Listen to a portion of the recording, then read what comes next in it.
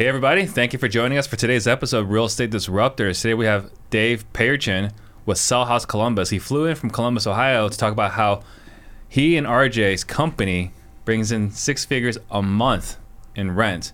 If this is your first time tuning in, I'm Steve Trang, founder of the OfferFast Homes app, the only MLS for off-market wholesale properties, and I'm on a mission to create 100 millionaires. One question I do get a lot is how do I become one of the 100 millionaires? So please allow me to answer it here. The information on this podcast alone is enough to help you become a millionaire in the next 5 to 7 years. Take consistent action and you will become one. When you hear a nugget, please just type it into the comment section, and after the show, identify your single biggest takeaway and just focus on that for the next 7 days. If you get value today, please tag a friend below or share this episode right now. That way we can all grow together. And this is a live show, so please ask your questions for Dave to answer. You ready? Let's go. All right, so first question is, Yeah. what got you into real estate? What got me into real estate, so just a bit about my background. It's actually very nostalgic, Steve, to be out here. In fact, yesterday, my much better half and I were driving all around Phoenix because I come from Cleveland. I was born and raised in Cleveland. But I actually, right after high school, I packed up and moved out here to do construction. So I packed up a tool belt, a drill, and a suitcase full of clothes. And I literally thought I was going to do construction out here in Arizona. And What year was this? 2001. Okay. All right, so that was well before the boom. But it was just getting started. So being a kid from Cleveland, I'd never seen, just a field of Del Webb communities being constructed. It was insane, right? Yeah. So I had a little miracle in my life happened here in Arizona, and I don't share this very often, but I didn't have a car, so I was rollerblading everywhere. Had a pair of rollerblades, and I went to 24th Street in Camelback, the Biltmore. How long have you been out here, Steve? I grew up here. I came here when I was a baby. Okay, so you remember, the Biltmore. Of course. Do you remember the old coffee plantation that used to be there? It's something else now. Anyway. I remember Tower Plaza. I was rollerblading through here, and I hear someone yell, "Dave!" So you know how it is. Every time you hear your name, boom, who was that? And then I'm like, wait a second. I don't know anyone out here. I look behind me. It was a girl that I sat next to in a keyboarding class who was an exchange student from Arizona. Right? What are the odds? In the first 3 months of me living here, and she's like, "What are you doing here?" And I'm like, "I just moved here. I'm doing construction, and I'm looking for a second job. I want to make money." I've always been money motivated, right? I've always been a collector or portfolio builder, if you will. I got a big sports card collection from when I was a kid. But I said, "Yeah, I'm looking to make extra money." And she said, "Why don't you go to MCI WorldCom at 18th Street in Camelback? And they'll hire anyone." I was a phone telemarketer, and I started the telemarketing gig. This was back in 2001. And basically, soon the telemarketing took over, the revenue from telemarketing took over my construction revenue. So I went full-time into sales in 2001. And I wasn't even old enough to drink, Steve. So I would literally just hang out at Borders Bookstore right there at the Biltmore, no longer in business, but I would just I had no friends, wasn't old enough to drink, so I would go to bookstores and read books on sales. And if you've ever been to a bookstore, which I know you have, right next to every sales section is the real estate section. So being a kid from Cleveland with no money, you see a book, How to Retire Young and Retire Rich with Real Estate. I dove into the real estate. So I think like a lot of people, I got into real estate for the freedom, for the money, lifestyle, right? Especially as I started studying real estate when I was 19, 20 years old. But I think anyone who says the money's not some reason why they started in real estate is pulling your leg a little bit. Oh, they're lying to themselves. For sure. Or to you. Yeah. Who wrote that book? It was a Kiyosaki, one of the. That was a Kiyosaki book? It was. I think it was like from Sharon Lecter, like one of his proteges or CPA. Power Team people. Yeah. But that was really what got me started on the journey. Got it. Okay, so you're 19. It's early 2000s. Yes. So you get the book, then what? I just dove into Tony Robbins. I dove into Kiyosaki books, and I just worked. So I just continued to work in telemarketing, because it's not like I just read a book and packed up and I'm full-time into real estate. Yeah. So I was living there. I didn't start in real estate till 2005. So it was 4 years of telemarketing. Wow. And 4 years of just studying. I bought Carlton Sheets course. But I witnessed something at a young age that totally changed my perspective. So do you even remember the company MCI WorldCom? You've heard of them. I remember they were one of those companies that the accounting was highly suspect. For sure. Yes. The CEO, Bernie Ebbers, I think he passed away. In fact, I researched it recently. I think he went they arrested him, and Yes. then he got super sick right after they arrested him. Isn't that funny how these energetic things work sometimes Yeah, too? yeah. That was right around the Enron scandal. All sorts of people were right after cooking the Enron. books. Yeah. I walked into work one day at MCI, and I had no financial literacy at this point in my life. So I walk in one day, you know, my little brown bag lunch and getting ready to make some sales, and they're like, "Oh, wait, we're closing. We're out of business."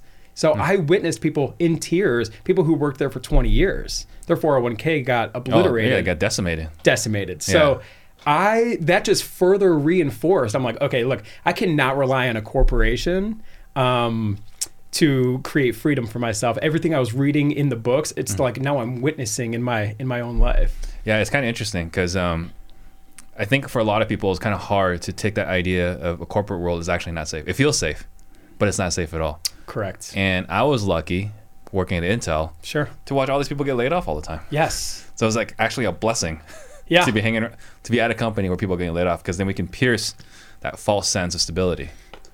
Yeah, man. So that's how I got started. I got to witness all this. And I was a kid from Cleveland, so I had a big ego. Like, I had a lot to prove. I'm the baby of my family. I'm the youngest of 4 children.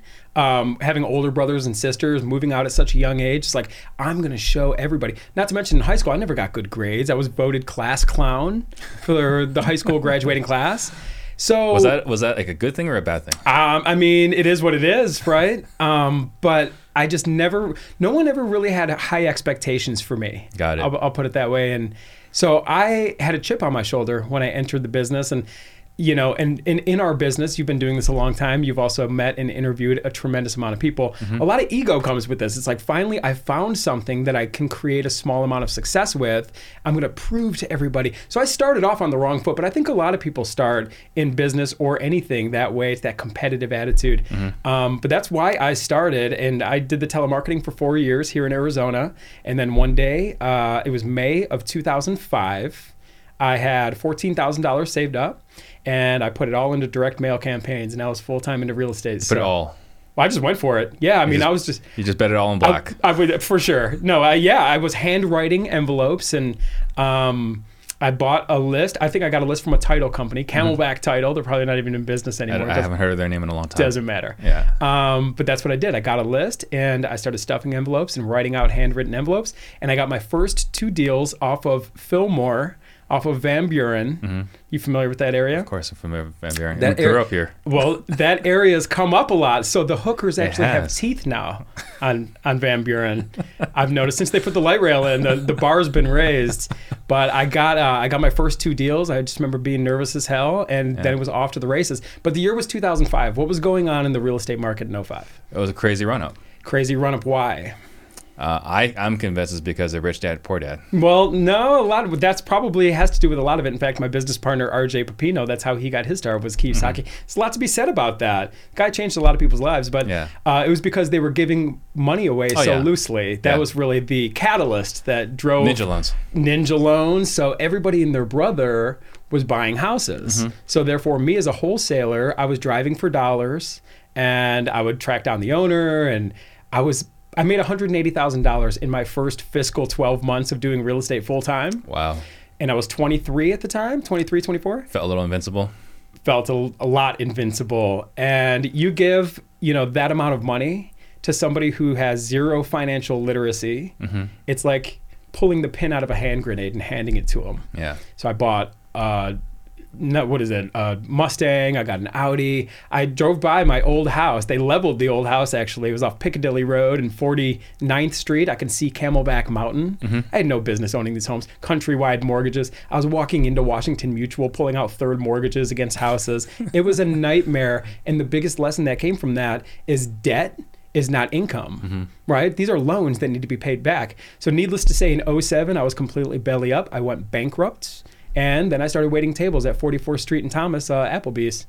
So before we get into that, sure. I think going back to what I was saying earlier about Rich Dad, Poor Dad, Yeah. he did push very much that there is good debt and bad debt, and this is true. And that's why I kind of say like people were over leveraged, because that book taught them to be over leveraged. Yeah. But what I want to ask you is, Sure. Your eyes were open in 2001.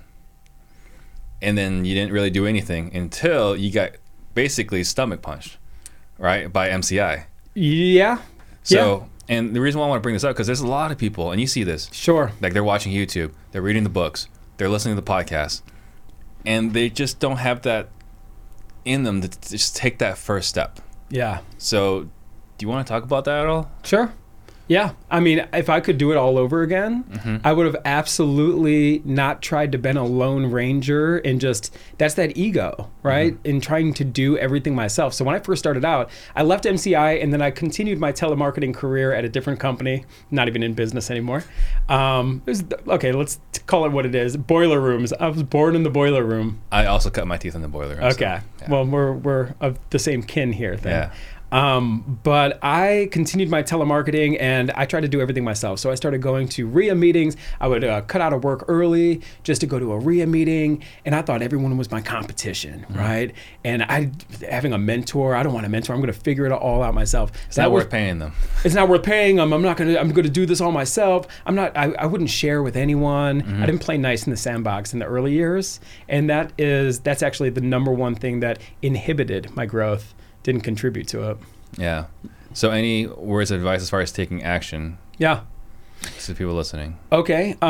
Start where you're at. So, if you are just getting started and you're on a shoestring budget, call it for what it is. Just be authentic about where you're at. Maximize the resources that are right under your nose, right? A lot of times people think they have to reach for something new and the next best course and this and that. Most people watching this podcast, you probably could get enough value just from this podcast, which is free, to take some type of action. And even a small action is action, and do something every day. I know it sounds so cliche, right?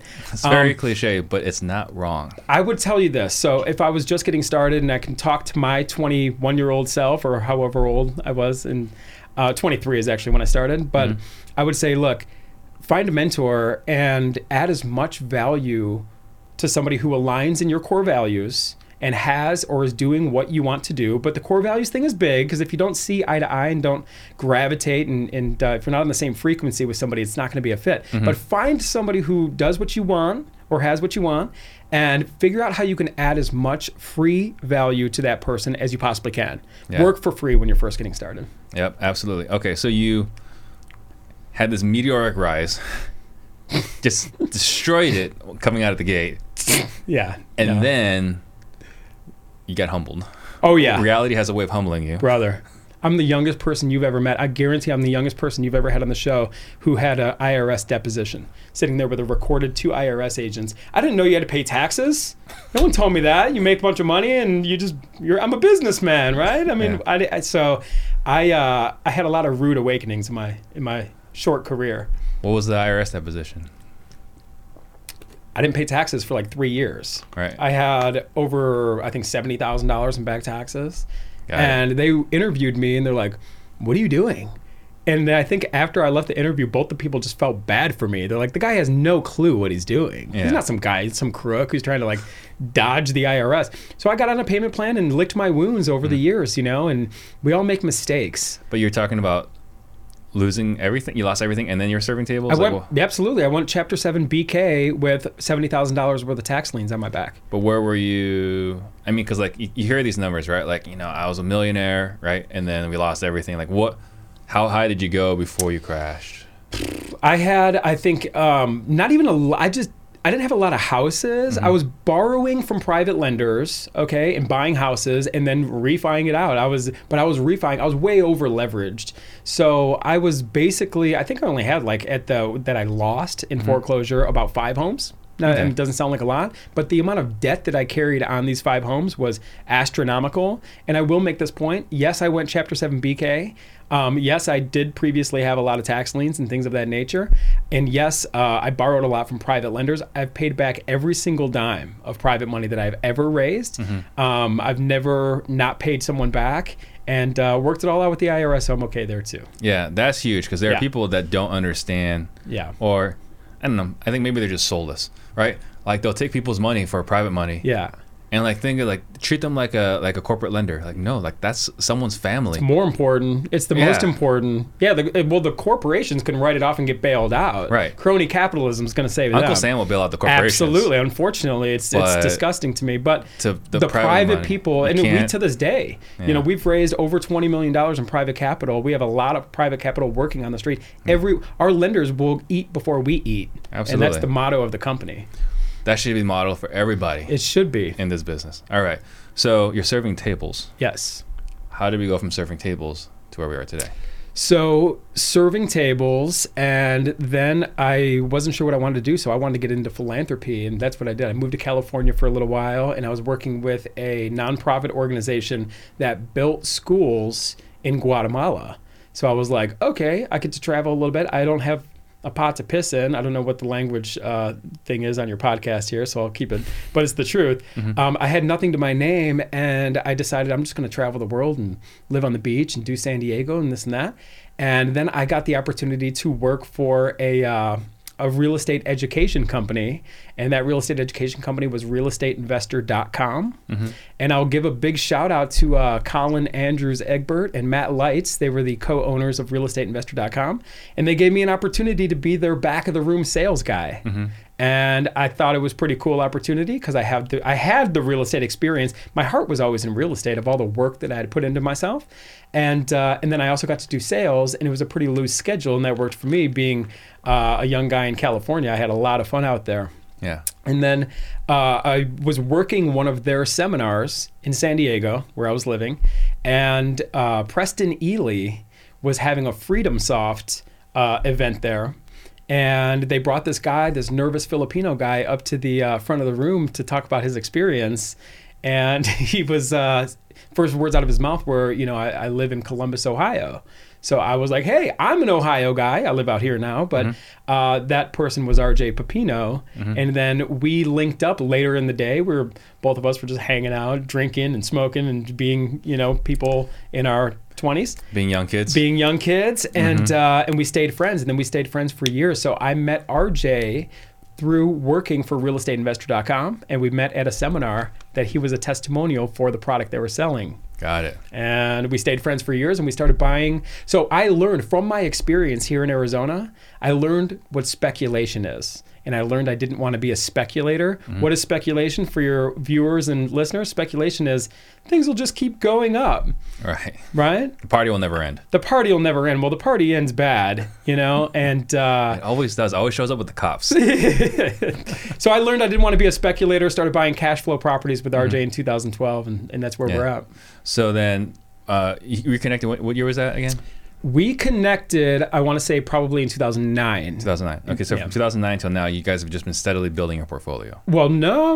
We started buying together in 2012. I met RJ in 2009, and we were just buddies. And I was still living out west, and then we started buying homes in Columbus in 2012. And then I made the plunge and moved back to Ohio, moved to Columbus in 2013. Got it. We already had about 12 rentals when I first came back. Okay. Yeah. So something that I'm always harping on, and I get flack for always harping on about it, but I always say, partnerships is just one of those things that it's difficult, right? It can be good. Sure. It can be bad. Yeah. And you share with me that you guys have worked together for years. Okay, so it's official. We're not dating anymore. It's official. Yeah. So you want to talk about, because you made a comment to me about who knows how many companies have never had a chance because the partnership died before it started. Can you elaborate on that? Without a doubt. The reason RJ and I have, core values is everything. Here's another cliche statement. We'll get this out of the way. It's the absolute truth, though. Core values, like, you can't always change what happens in a real estate market. Let's just stick to real estate, right? Yeah. Interest rates can change, right? Loan products can change. Values and prices fluctuate. This is like a market. There's a lot you cannot control, but what you can control is like who you are. And RJ and I have the same core values. We're both hardworking guys. His parents immigrated from the Philippines. And RJ is just a no-nonsense kind of guy. That's just how he is. He wakes up and gets it done. He holds me accountable for a lot of things. I would never be on the level that I am without a great business partner. But like we were talking about earlier, many partnerships never make it off the ground. Why? Well, ego has a lot to do with that.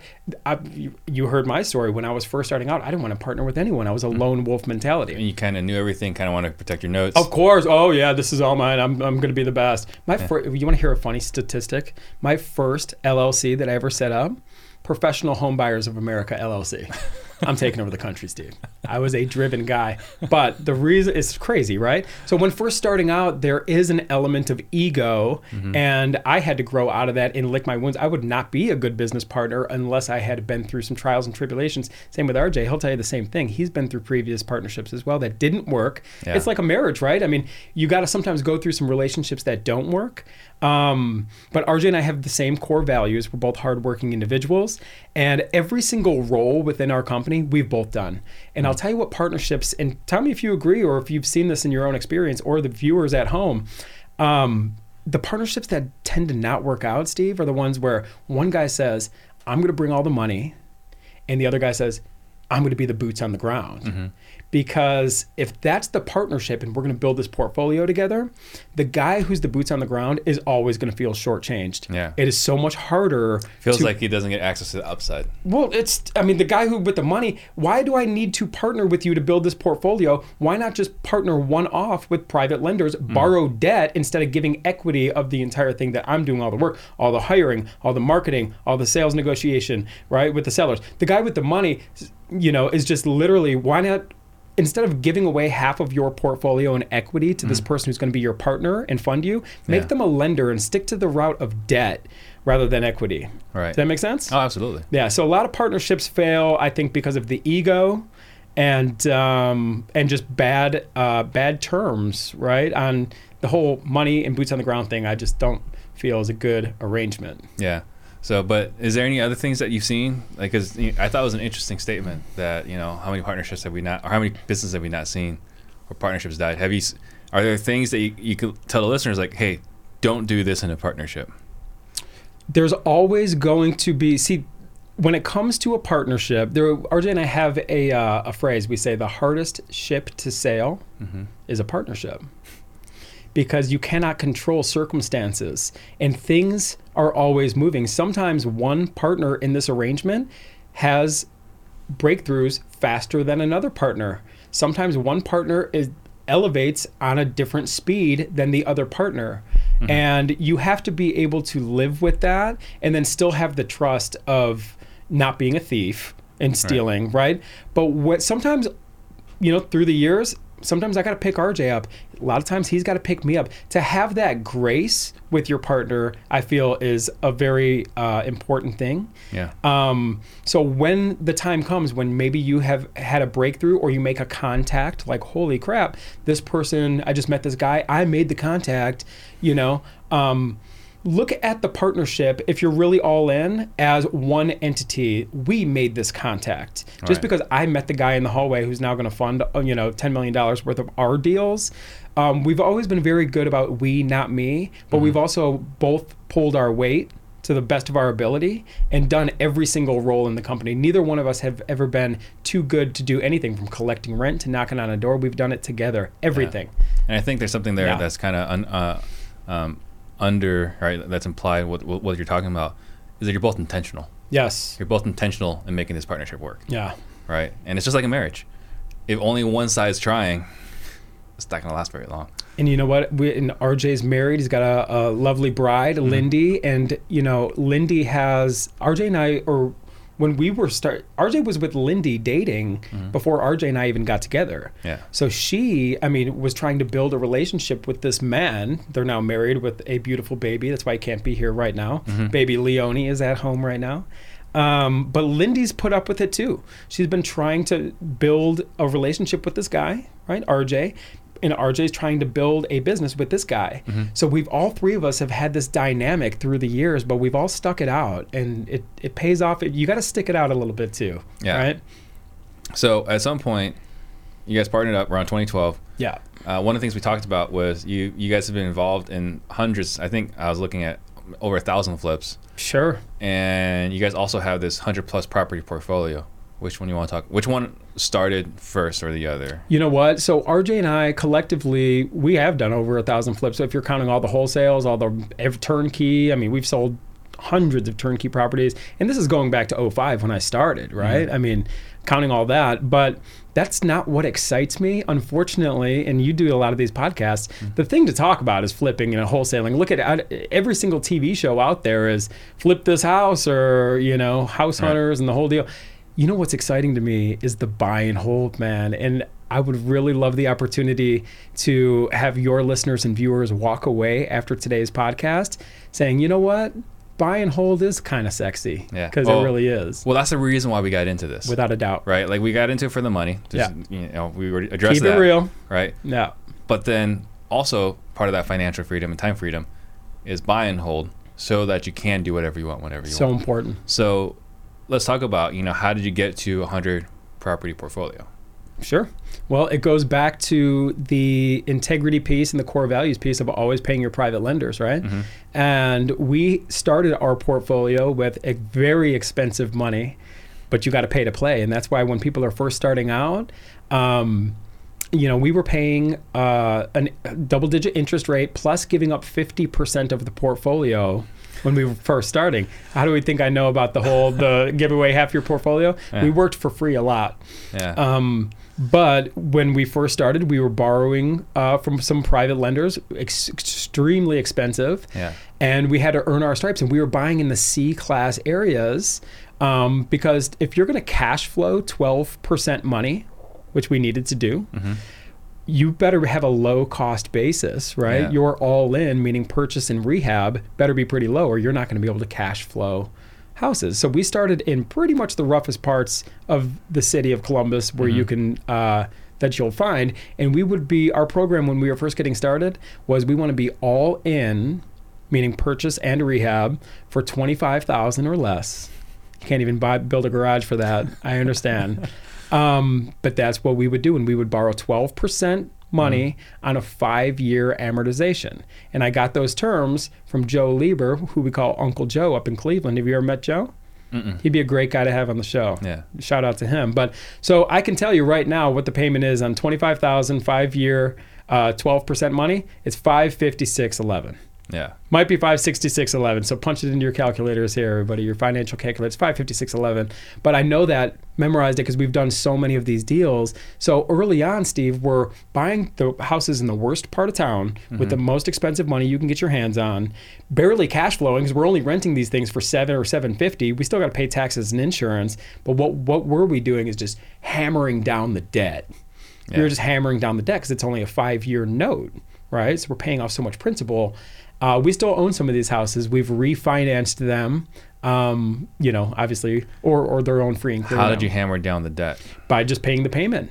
Because a 5-year note, there's a lot of principal being paid with every one of those $556 payments. So it was a 5-year AM, not a 5-year balloon. 5-year AM. It was not interest only. Yeah. 5-year AM. We didn't understand things then. Man, like 5-year amortization is aggressive. You know what? But we were broke. We were extremely broke. So we had to wholesale. Circling back around, hey, wholesaling is not sexy. Well, it is sexy, right? It's essential when you're building a portfolio. You have to keep the lights on. We learned that. And actually, it wasn't as easy to wholesale in 2012 and 13 as it is right now. I mean, there's zero supply out there for the high demand. But what we were doing then is we would be hammering down this debt with a small portfolio we continued to build. And instead of wholesaling properties, we were selling turnkey properties. So we built a whole turnkey business. Columbus Turnkey have great people who have helped us along the way. But that's what we would do. We would borrow now private money, interest-only money, new money. And even that was 10 and 2. And we would fix up houses and then sell them to out-of-state investors in other places. And we did a ton of good business. I mean, we have serviced, hundreds of investors and helped them build portfolios because they live in high-dollar markets like Phoenix or California, but they want to start building a portfolio. So we were the supply, and that was our flipping business while we built the portfolio. So turnkey was how you were generating income. Correct. While you're trying to acquire rental properties. Correct. Got it. And yep. And in doing the turnkey, I mean, just for these people that are listening, what is an example of, just doing one turnkey at that time? What was the cost? What'd you walk away with? Sure. Well, I can tell you all the reasons to not get in the turnkey business, and I'll touch on that because it always feels like you're doing deals and making money, but at the end of the day, you have no money. And an average deal would be we were all in for $60K, and meaning purchase and rehab. And then we would turn around and sell it because it was all fixed up and rented out to a conventional buyer. So they would come in for like 80 or 85, and they would come in, with their loan, and then essentially, in theory, gross, we're making around 20 or 25, right?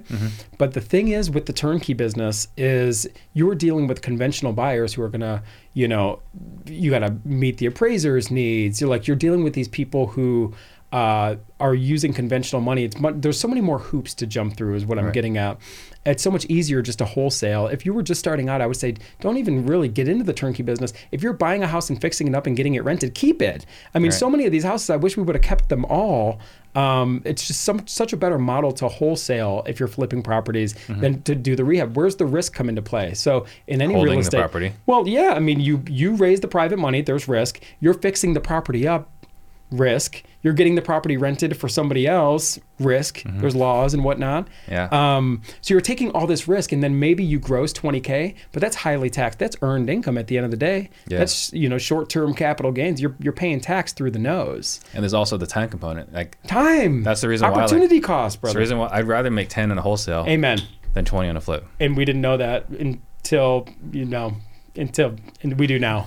We learned a lot of lessons, but that's what got us good at buying properties, getting them fixed up, getting them rented out. So now we're at a place where we can just do it for ourselves. Yeah.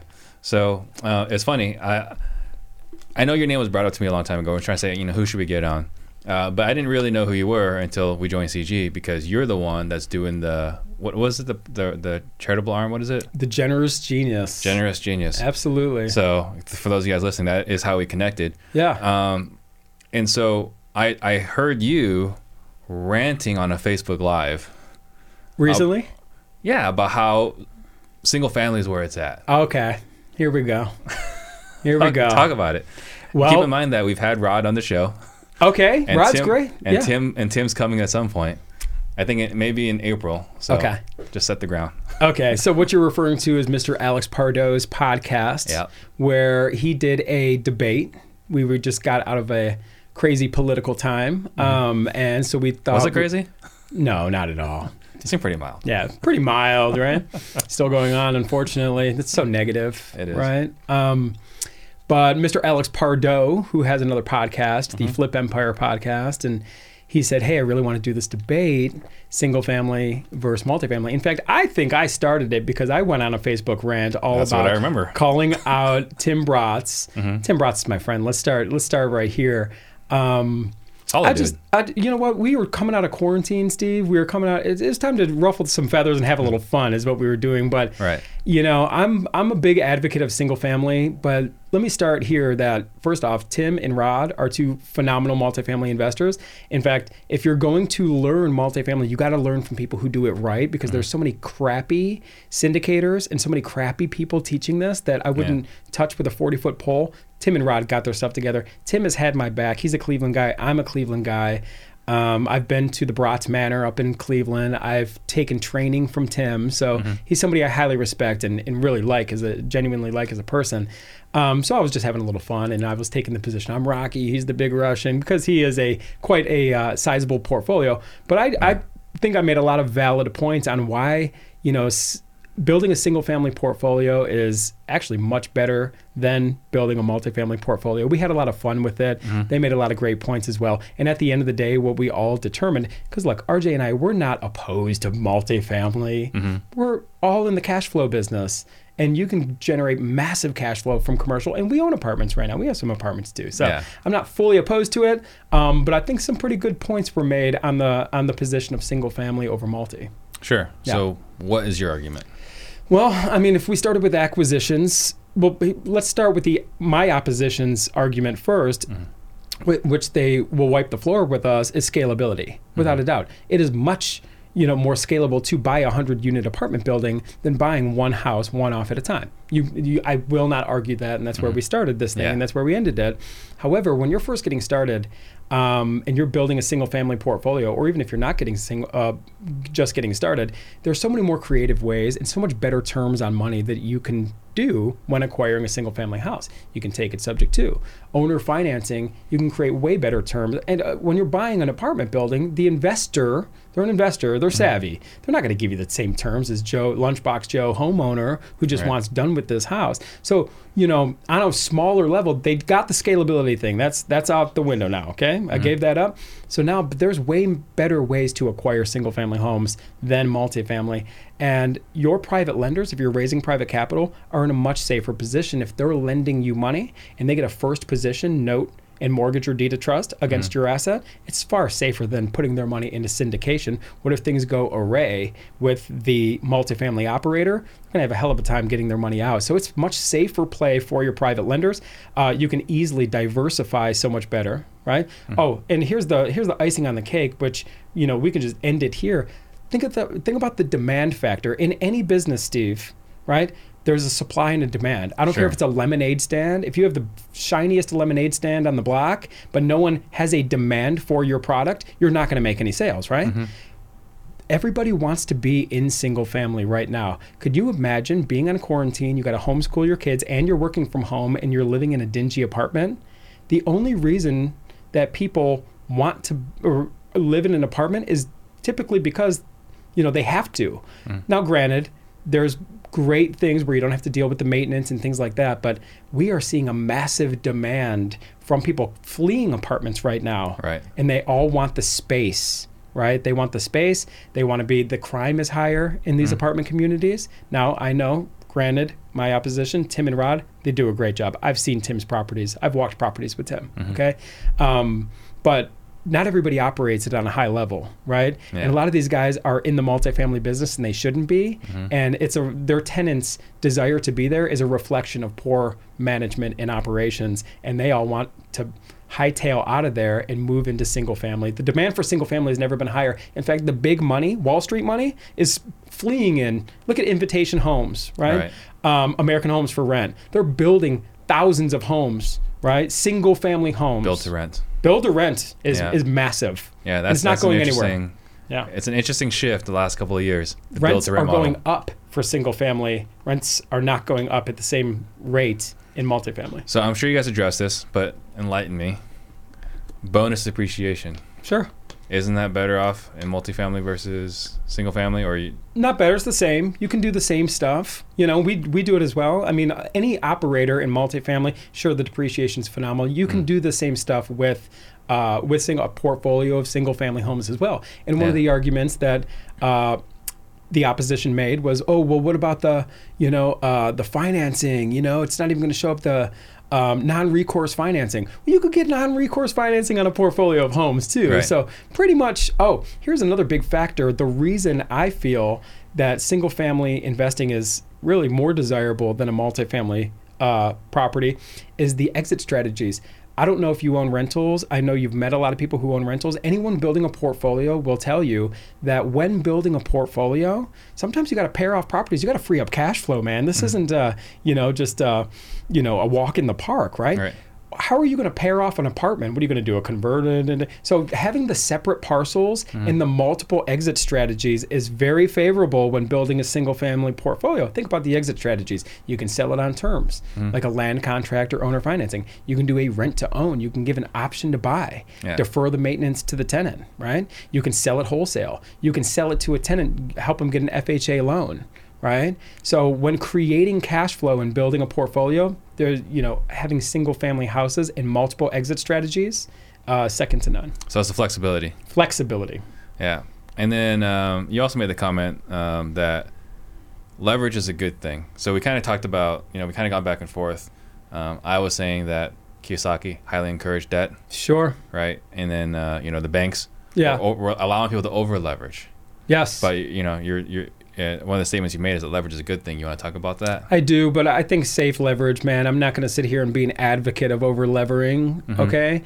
I probably meant by that the leverage is better for a private lender on a single family home, without a doubt, right? But ultimately, even syndications can be safe with the right operator. So that's the point I'll make, But leverage is a good thing. I mean, we're in the cash flow business, and you can't save your way to riches. Real estate's a phenomenal asset class, whether it be apartments or single family houses, because especially right now, Steve, the interest rates are ridiculously artificially low. It's bonkers. Artificially low. I encourage investors to take advantage of the current leverage available to us without over levering. I'm not an advocate. I've had to lick my wounds, man. I've been upside down too. You did. I don't encourage anyone over lever, but I encourage everyone to get as much low interest long-term debt secured against cash flowing assets as you possibly can.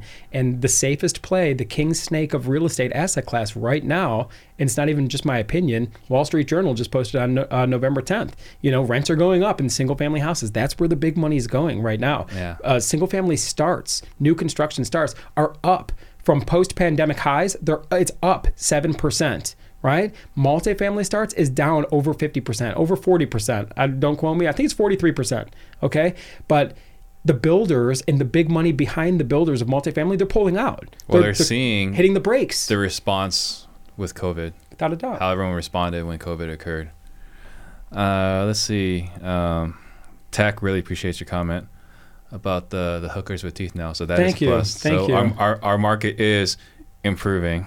Hey, Phoenix is where it's at, man. I drive down the 202 right now. I can't even recognize it. When I used to live out here, I used to see the ASU stadium and whatnot. I see nothing now. It's just, I see buildings, So. Let's see. Guys, please ask your questions. Happy to answer your guys' questions. So lots of great comments. And see, Pace is in the room. So that's somebody. I texted him the other day. Yeah. I think he was in Dallas. I'm not sure if he's back yet. But definitely got to connect you guys. What's Cream? That's an interesting... The Cream? Yeah. Well, so the Cream started out, we have a local community, and shout out to all of my Cream members and friends. That's what we are. And the Cream started out as the Columbus Real Estate and Money Group.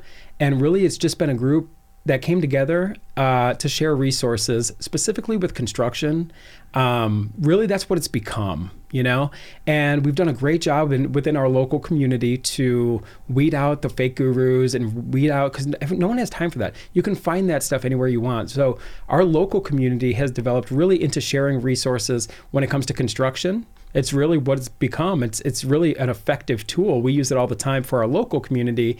But then we took a vote as a group, and we decided we're going to keep that group local. So the Cream is always going to be where it started, the Columbus Real Estate and Money Group. If you're not local, don't even apply to get in, because we really, really do a good job of weeding out. People just don't belong there. But a lot of people want to get involved with what RJ and I are putting out. We put out videos constantly about raising private capital and doing this stuff. So we've also have a national Cream, which is just cash flow, real estate, and money. And that's what we're all about. So we're all about helping people. Really, who we speak to, Steve, is somebody who maybe has a small portfolio. Maybe they got a couple rentals. And RJ and I, through our experience and through the national Cream, cash flow, real estate, money, we have a website, risewiththecream.com. It's under construction.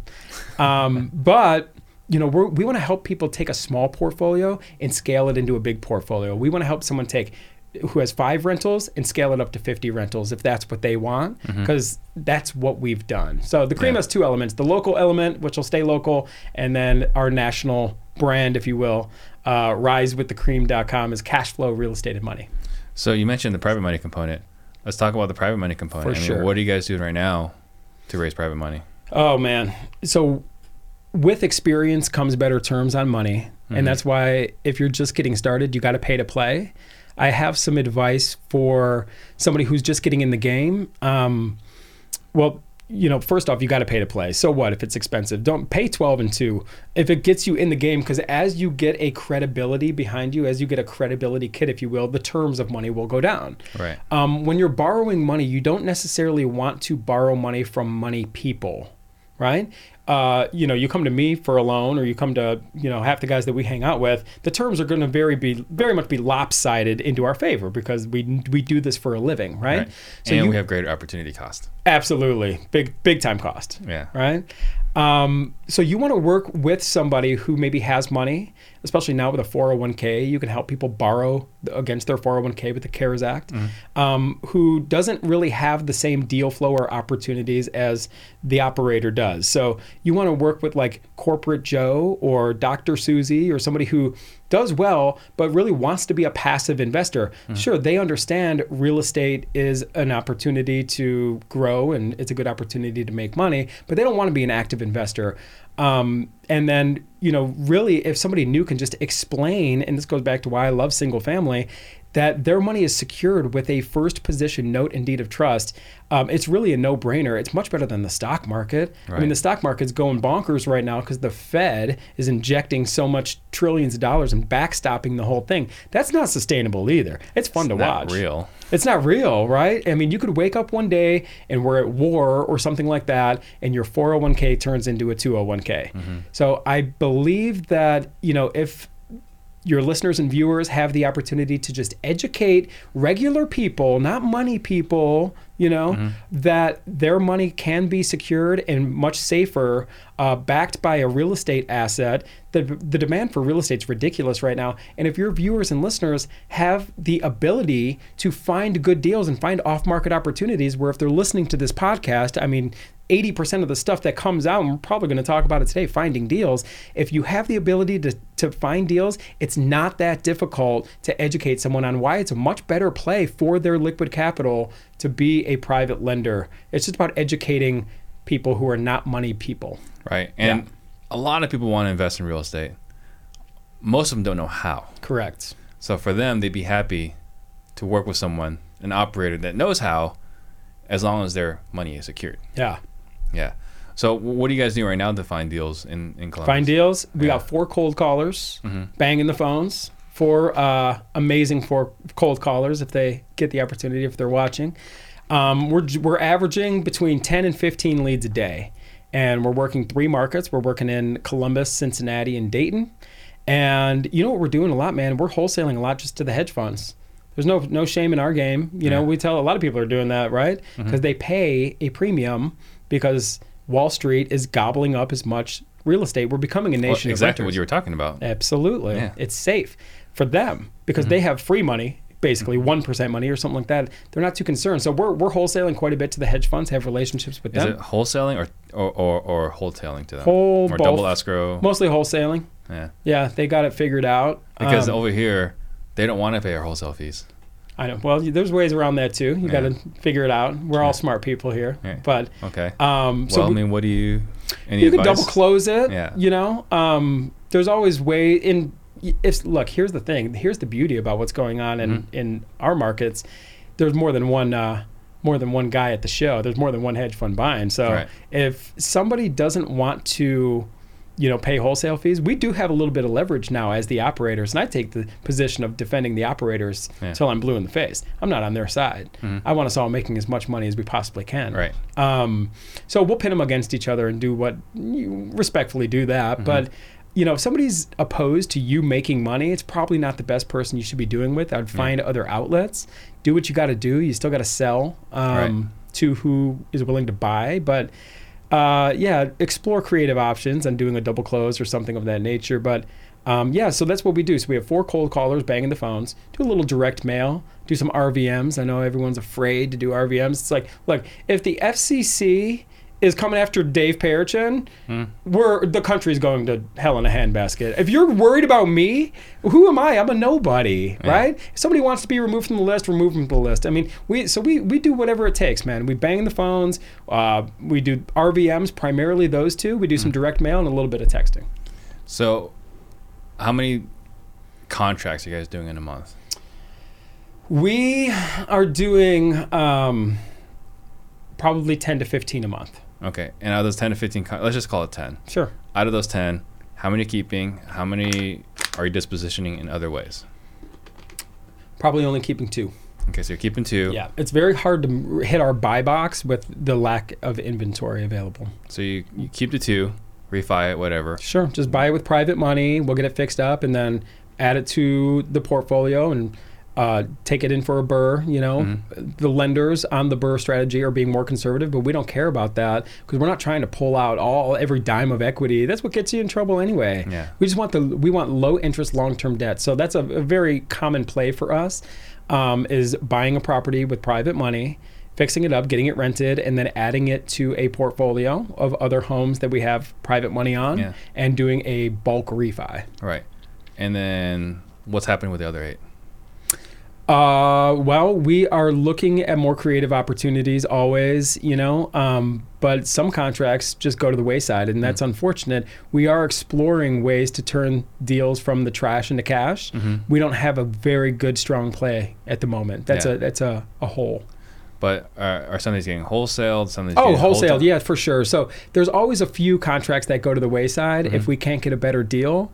But out of the 5, we'll call 2 keep, wholesale 7, and the rest just we can't do anything with. Got it. Yeah. So you guys are still actively wholesaling? Absolutely. Absolutely. It's a great time to wholesale, especially selling to the funds and whatnot, because you know what? You look better in the eyes of the bank anyway when you have a strong cash flow coming in every single month, 6 figures a month. Yeah.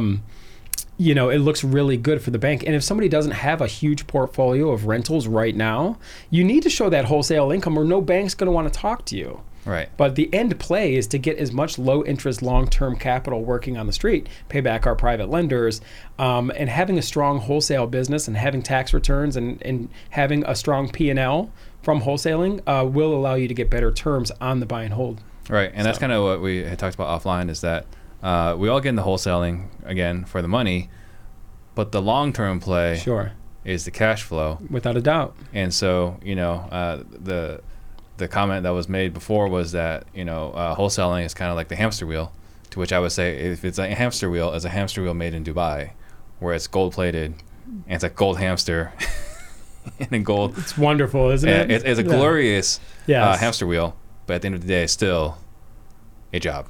It's still a job because it's not a saleable business. We had talked about what is a business. Business comes with a book of business, and it's a saleable business. If you own an auto mechanic shop, you have people who've been loyal to you, and they, if you get ready to sell this business, you sell the book of business along with it. Yeah. In real estate, it's impossible to have a book of business because the people who are our clients, if you will, in a wholesaling business is the sellers. Yeah. Now, the buyers are not loyal to us. They'll go to the next guy. Of course they will, right? They're investors. They're investors.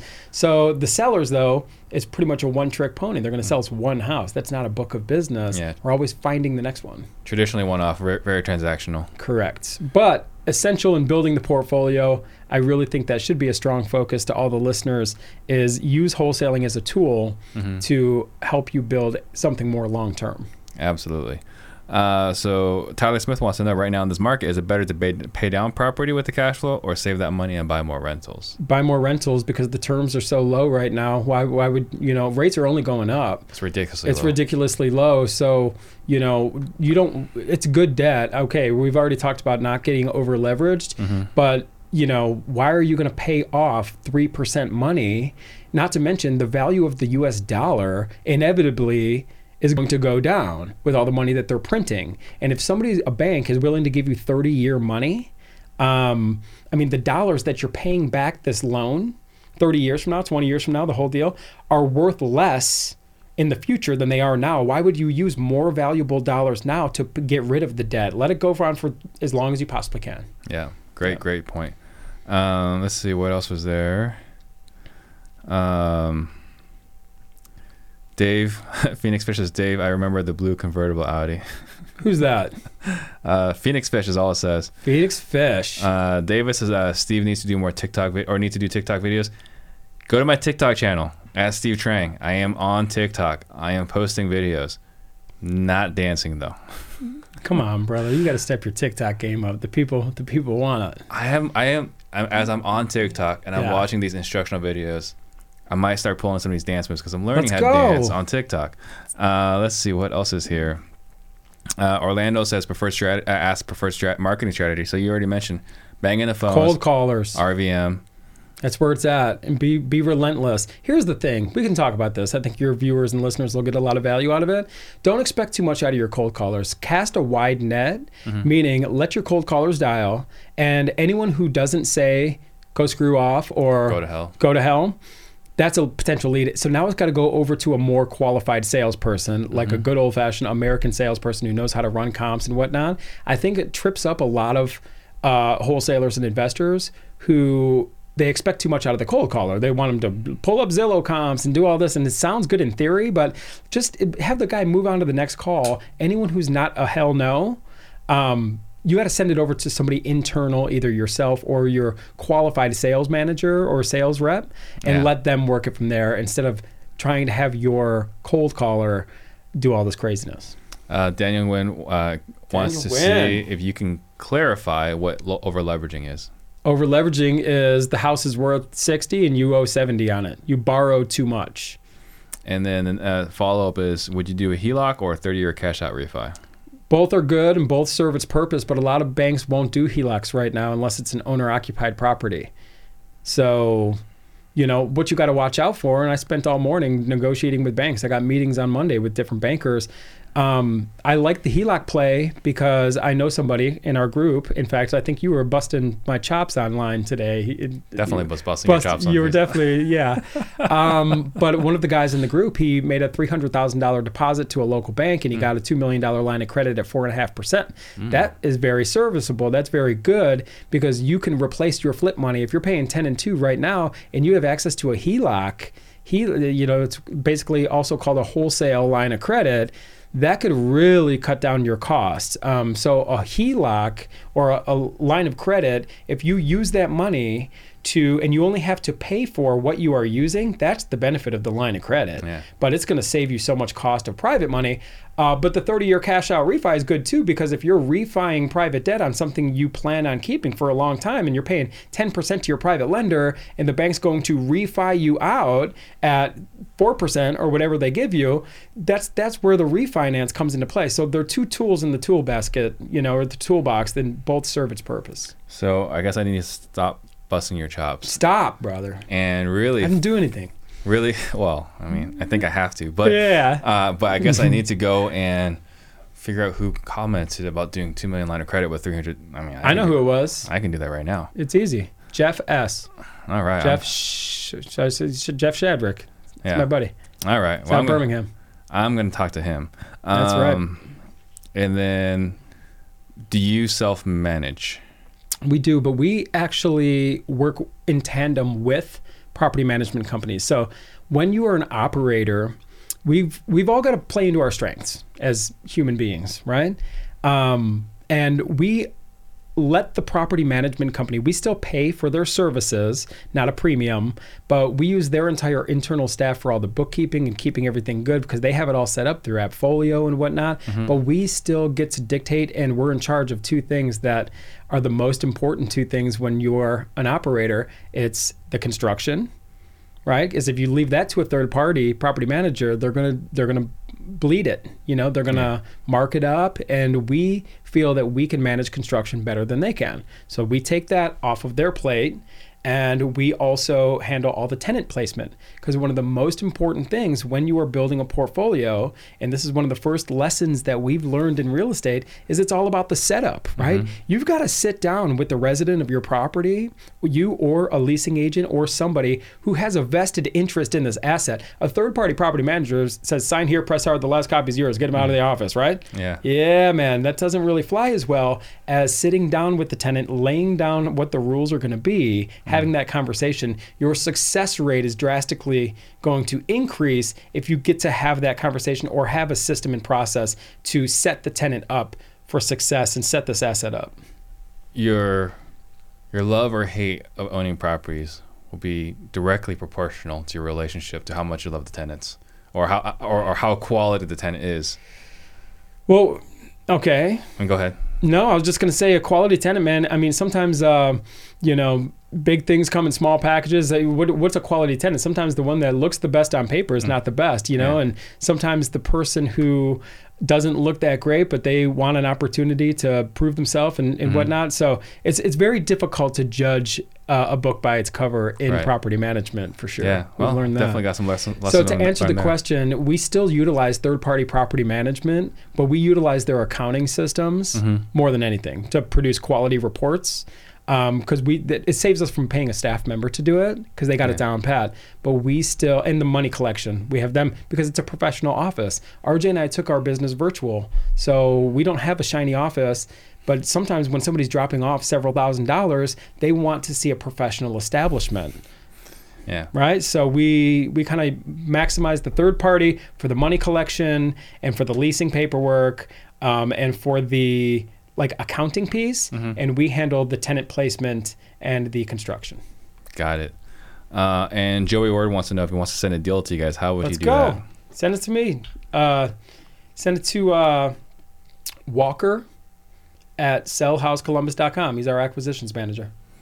Perfect. And then TJ Lee wants to know, what do you think about using low or no interest credit cards for buying or rehab? I mean, everything serves its purpose. It depends on the deal, right?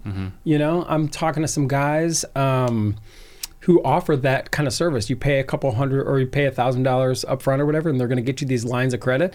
I mean, money's a loaded weapon. Debt's a loaded weapon, you know? So there's always a place for 0% money or anything. It's a deal by deal basis. Just be smart. I mean, if you're getting in the game, and let's pretend that, you know, your private lender will only give you, say, loan to cost money. So let's say they give you 90% loan to cost. And what that means is, you know, let's say the ARV is 100K and you're all in for is, you know, 60K. They're only going to give you 90% of what you need. There's going to be skin in the game. And sometimes it's very difficult to scale a business if you have to put a down payment on every loan. So if you can get that down payment from a 0% interest source, you know, and that will allow you to scale to fulfill that void of like a down payment. But again, it's all a loaded weapon at the end of the day. You just got to do good deals. Absolutely. Steve Carlson says he loves your 5-year AM model. Are you shifting your business model at all in 2021?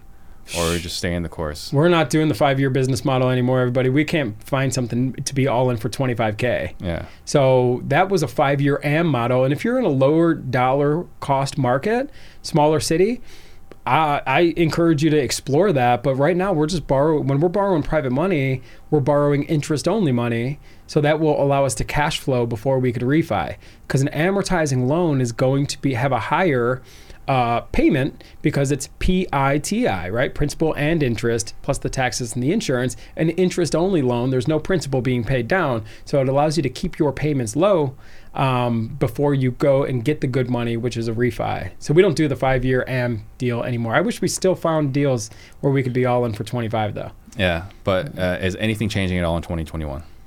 Just lower, we're getting as much low interest long-term debt on the street as we possibly can. Yeah, that seems to be everyone is a big operator. Everyone's chasing the Absolutely, we all should. Yeah, and the rates aren't going up anytime soon. Right. Lenders are still lending, and I encourage everyone to get this bank money on the street and get it working. It's going to serve you for many years to come. So Nelson Castillo wants to know, can you talk more about this HELOC with the $1 million line of credit? Was this a HELOC attached to a property? Because it sounded like you said you put $300K in the bank and you get proof of a HELOC. It wasn't me. It was somebody else. It was our friend. But I can tell you, I know enough to be dangerous. It wasn't me that got this money. However, I did put it out to a local group that I'm looking for this money now. Yeah. So the HELOC, I would assume it is not collateralized. It's probably collateralized against the cash that they made a deposit. So this person put $300K into a local bank, and then the bank allows them to have this $2 million line of credit. And I would assume that this money, if used for purchasing a flip, the flip is probably going to be collateralized as well. Yeah. So that's probably how it's set up. It's part of the qualification process. And not to mention, you know, HELOCs are great and they can lower our cost of capital. But remember, a HELOC can be taken away at any time. So going back to the question about... I remember that. You know what I mean? Well, shit, you remember. Yeah, I remember too. I mean, it's Washington Mutual. We're out of business now. It's like, what? I thought I could just keep getting $30,000 checks from you guys. You know? Yeah, it was because Don Costa and I have talked about this in other meetings, is that we both suffer from PTSD, right? We survived So do I. the last one, and there are some things that you took for granted. Cheap money always being available, running your business on a credit, and that can... Gone in an instant. So they can take those HELOCs away from us, but that is where a 30-year refinance, you know, like a cash out refinance, they can't really take that away from you. Right? No, they can't. It's already tied to the asset. It's already tied to the assets. So there's room for both. So before we started, when we were chit-chatting, you made a comment that you're in a really good spot in your life, really good mental spot. Yes. What's that about? That's awesome. I have love in my life. I have a beautiful better half who's right in the other room, you know, and I'm just happy. I'm genuinely in a space where, I mean, RJ and I have struggled for so long, you know, and I see his growth and I see him growing, and he's got a beautiful little baby at home, and, you know, now I got an amazing relationship that I'm in, and it's just, we're growing up, man. So it's like the hustle and the grind is still there. We're still very driven individuals, but we're focused more on our happiness, and we're creating more opportunities where we can travel, come out and do stuff like this. Just got done spending, you know, several days shooting guns with friends in the desert, and I love this stuff. And, you know, we missed out on a lot of this stuff because we started in the business so early and just struggled for so long. And now, you know, another thing that really delights me is empowering leaders within our team. Look, somebody said, I'm going to send you a deal. It's not coming to me, you know, it's coming to someone else, because we've built the model, we put the time in, but we also invest in our team, and watching their growth and development, it really makes me feel good. So that, I think, all contributes to this state of mind that I'm in. Yeah. So enjoying the fruits of your labor. I'm enjoying the fruits of my labor, and I'm excited to like work with people. I'm excited that my own personal development has reached a whole new level, you know, and I've just lost a lot of the ego, you know, that has come. And, you know, quite honestly, I just, you know, basically I'm totally free. You know, I'll tell you, I was taking medication for a long time. And in June, I decided, I'm like, you know what? I don't need this anymore. And it made me like a zombie, and it created massive mood swings for me. So one day I woke up, and that has to do with like my relationship too. It's like I woke up and I'm like, man, life needs to be better. And it's like, so I am completely free of anything, and I'm just like feeling tapped into the source, for whatever that means. And a lot of, you know, I'm no longer suppressing emotions, right? I'm no longer hiding behind a crutch or something like that. And it all just leads to more happiness, you know? Yeah. Do you know what your why is? Well, my why has changed, you know, and I've always struggled with this. And as we get older, you know, my better half has an awesome 6-year-old. I love being a dad, you know, and I love being a role model to like the youth, you know, and like something that completely rips my heart to shreds is hearing about anything with like child abuse or anything like that. Like, I'm blessed to have had a great childhood. My parents did their very best. You know, I've pretty much been on my own since I was 9, quite honestly, of just like figuring things out, but it was all out of love. You know, we always had food to eat, and you know, I became an uncle when I was 9. So my 16-year-old sister had a baby, and I was forced to grow up quick, and it is what it is. I had a great childhood, though. I wouldn't change anything. Not every kid has that opportunity, and it just destroys me. Nothing hurts me worse than seeing a child just basically, children are innocent, man. Yeah. And there's a lot of crap out there. So I think my why, and I just had this conversation with somebody before I came in here, is like, man, I would like to give back and create more opportunities for people younger than me. And if I can be a role model or a mentor to not only the 6-year-old at home, but to any kid, and give them a better opportunity, that's a life worth living. Obviously you got the Generous Genius. Yes. If someone, you know, wants to help support the cause, how could someone do that? I'm pretty sure generousgenius.com, or just contact me direct on Facebook or anything like that. And, you know, we have raised hundreds of thousands of dollars. And a lot of that goes to Jason Medley. He's, you know, the founder and creator of the Collective Genius Mastermind. He deserves all the credit in the world since day one. We've been in CG for 6 years, but from day one, Generous Genius is his doing. It's not mine. All I did was, you know, there was another guy, Matt Andrews. You know, Matt Andrews. You should have him on the podcast, by the way. Great friend. This morning. Did he? Yeah. We were both, Phenomenal guy. Him, myself, and RJ and Matt, we've traveled to Haiti numerous times together. We've traveled to Nepal together. And doing different things with the orphanages. And I was in Guatemala last year, and just traveling the world and doing these great things. But Matt Andrews was kind of the muscle behind Generous Genius indirectly. And then when he exited Collective Genius, I just stepped up and said, hey, Jason, can I help with anything? That's all I do. It's truly his creation, though. I'm just grateful to be part of it. What is your superpower? My superpower is diffusing tense situations and that comes in the form of business negotiations, and even at home and personal things, especially with children, you know, tantrums and things like that. I can snap someone out of a state and calm them down. You know, the child scrapes their arm and they're, do you have kids? 3. What are the age ranges there? 9, 8, and 3. So you know a thing or two. Sometimes, isn't it funny how a kid could be running and they trip and fall smack on their face? If you act like you didn't even see it, they get right up and keep running, right? That's how they were all raised that way. They're all that way. Children are so funny. So I've gained the superpower of being able to diffuse situations, but I do that in my business life too. You know, you've been in many negotiations and whatnot. It's always so tense, right? We all got our ties up so tight and this and that. I have the ability to loosen everything and talk about serious things with a smile and just a mellow way of diffusing situations. I got my oldest when she was, you know, learning how to walk, and we were at the mall, and she like wiped out at the mall, and like banged her elbow, right? And like all the moms are like freaking out. Of course. And I'm like, get up. And she just gets up. Yeah. Right? It's magical how that works. Yeah.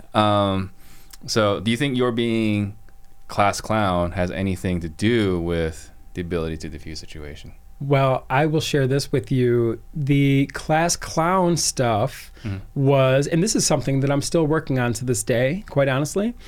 I told you, I feel that I've pretty much been on my own.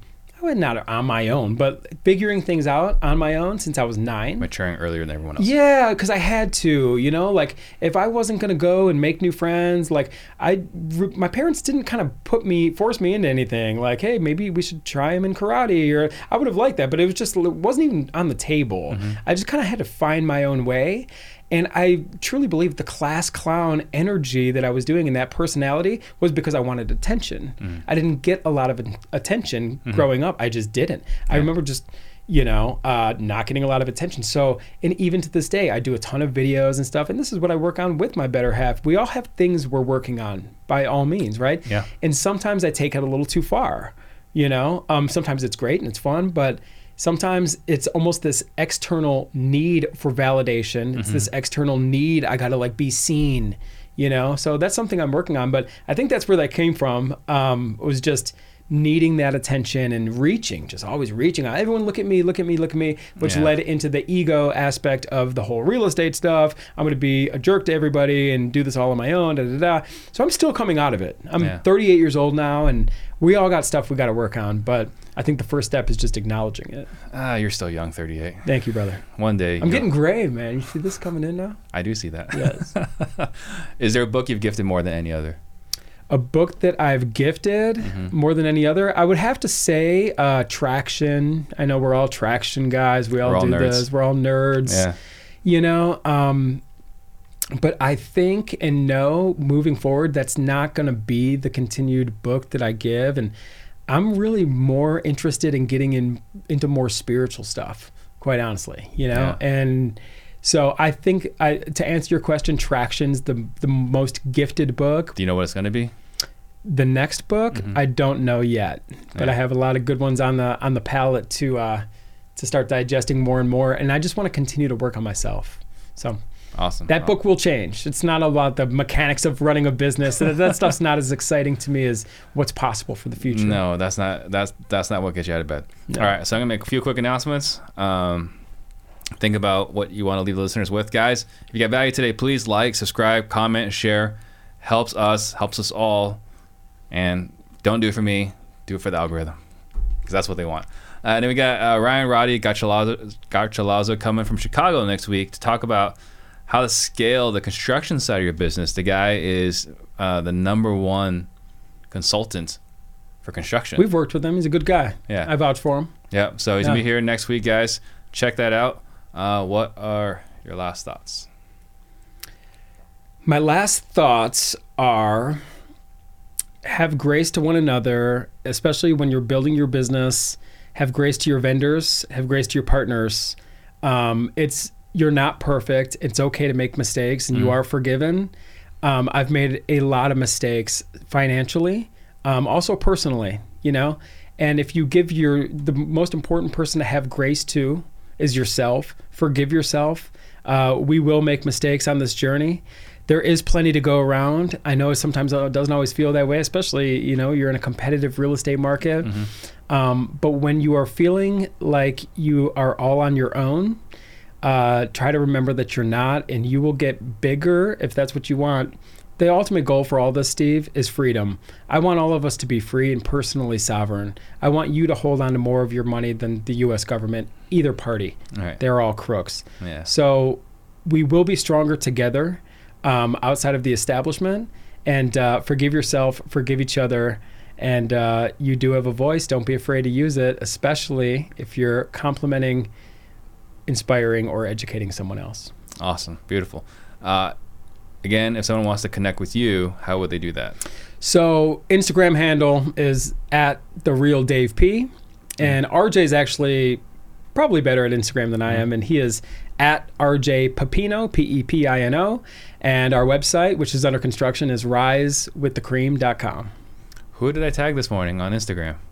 It was Cream something. Or it was... I don't even know. @TheRealDaveP, @RJ Pepino. That's our personal. It's probably somebody else. It's so good. You're busting chops out there. It's not even us. Thank you, whoever's out there. It wouldn't be the first time. Yeah, I know. You're in an Instagram war with somebody that it's not even me.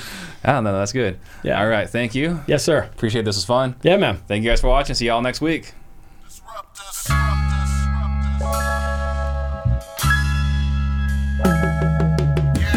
Yeah, see we real estate disruptors. Can't nobody touch us.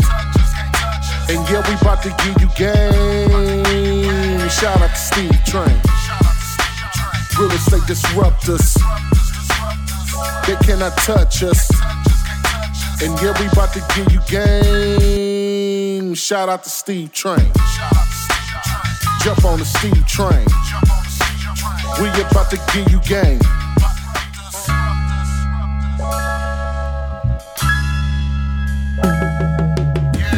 Yeah, see we real estate disruptors.